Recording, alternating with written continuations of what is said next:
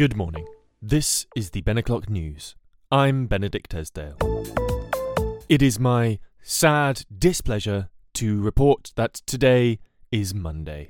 And even though it comes every week, it is always something of a shock and something of a sadness to be greeted by a Monday after such lovely Sundays as I am sure some of you have had, and lovely Saturdays as well. And in fact, I had quite an eventful Saturday. More on that immediately. Yes, my Saturday began by going to the gym. Now, I'm not sure if you are a gym listener, or perhaps you listen to this podcast at the gym. I can't imagine it's the best sort of iron-pumping, enthusiastic sort of push that you need to get those sort of weight-based PBs, but if you are listening to this in the gym, then you go 1, 2. This probably no. I'm gonna quit while I'm ahead there. But yes, I went to the gym. I went to a gym class called Power Pump, and it was run by a lovely man, and a great class I can recommend. That was at the Swiss Cottage Leisure Centre in London, in North London, which is a sort of decent walk from where I live. It's a pleasant enough walk if it's a fine day. It was a bit grey on Saturday, so not the nice, and a bit chilly actually, chillier than sort of anticipated when I left the house. But got a coffee on the way back, and that was quite nice to have a warm drink in hand, roaming those northern streets of London. After the gym, I went on the Overground, which is very exciting, as any Londoner will be able to tell you. It's the better of the two grounds. We've got under and over, and I think that over is better. The new Elizabeth line, I've got to say, it is pulling it back for under a little bit. It's a lovely experience, very smooth, very fast. Obviously, if you're wanting to go to Reading, for example, or a number of previously unknown locations in East London where the Elizabeth line goes for no apparent reason. I'm not sure that anyone lives out there, but if you live in East London on the far reaches of the Elizabeth line, please do get in touch, and we'd love to come out and do a Vox Pop with you. I ended up in Highbury and Islington, where my girlfriend and I went for a lovely pint in the Old Queen's Head. Now, my girlfriend is a big lover of the Humble pub. Well, not just the Humble pub, but pubs of all shapes and sizes, and is in fact compiling a list of London pubs, of good London pubs, I should say. Those under a 6 or a 5 maybe don't quite make the cut of the list at all. But good London pubs, and we're up to... I'm really no part of this at all. She is up to 153, I believe, or maybe even 160 pubs on the list, and it's our mission this year together to make 200, to have 200 pubs on her Good Pubs of London list. They're rated on their indoors and outdoors, and with a witty comment to go along with them, and I've got to say, she is damn funny.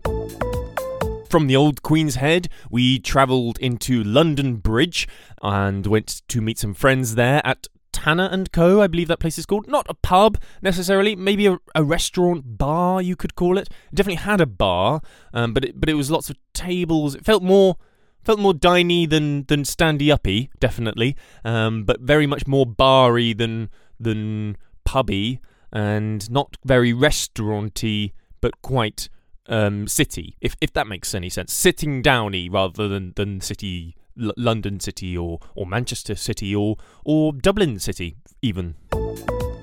From there we moved again to the pub next to the George in London Bridge. I honestly cannot remember its name. Perhaps something to do with another king. It might be Edward. And then we went round the corner to the George, which is an interesting pub. And if anyone is a knower of London pubs in London Bridge, then they might have been to the George. It's quite well known for its outside area and sort of old worldy vibes. But what they might not know is that there are actually several levels above the main area in the George, and I can recommend seeking those out. They're quite cosy, very sort of Tudor-esque feeling. The George itself has been there for a good hundreds of years, a good few hundreds of years, and it's a very nice pub indeed. And after that, my girlfriend and I left the George and the assorted group there, got a mediocre Subway, the sandwich, not the Underground, before getting on the Underground, which we ate our Subway on the Underground, which would confuse a New Yorker, I suppose. But then we managed to end up in Farringdon, where we met another friend, and happy birthday to that friend, Eve. A very happy birthday to you, even though your birthday was a couple of weeks ago. I'm glad that I saw you and got to have a drink with you before you went off to the club, as they say. Not particularly my scene, de club, but I hear that those who do enjoy it very much enjoy it indeed. And after Farringdon, our final stop on our grand mystery tour of London on a Saturday afternoon evening was a house party in North London, my brother and cousin's house where they currently live, and it was wonderful to see them and hang out and have a few drinks in a proper old school style house party. Don't really get many of those these days. I feel the house parties you do get are more sort of like drinks parties, but this was a proper balls to the walls, DMCs left, right and centre, everyone getting a bit emotional with strangers, people going in and out of rooms, games going on, all sorts of shenanigans, as you could imagine from a good old-fashioned house party. And then we came home and had wheat bisques with chocolate granola, and that was an excellent end to an excellent day. Thank you for coming with me on this journey. Not so much news today, rather just the news of what I got up to on Saturday, which is sort of what this podcast is about anyway. So there you go. I'm not really sure what you're expecting. Some critical political analysis, perhaps, or updates on the current economic situation in the Far East. I don't know. I honestly can't tell you. But this is my personal brand. This is what I'm going for, and that's what you get. So I thank you very much for coming along with me on this journey of a Saturday.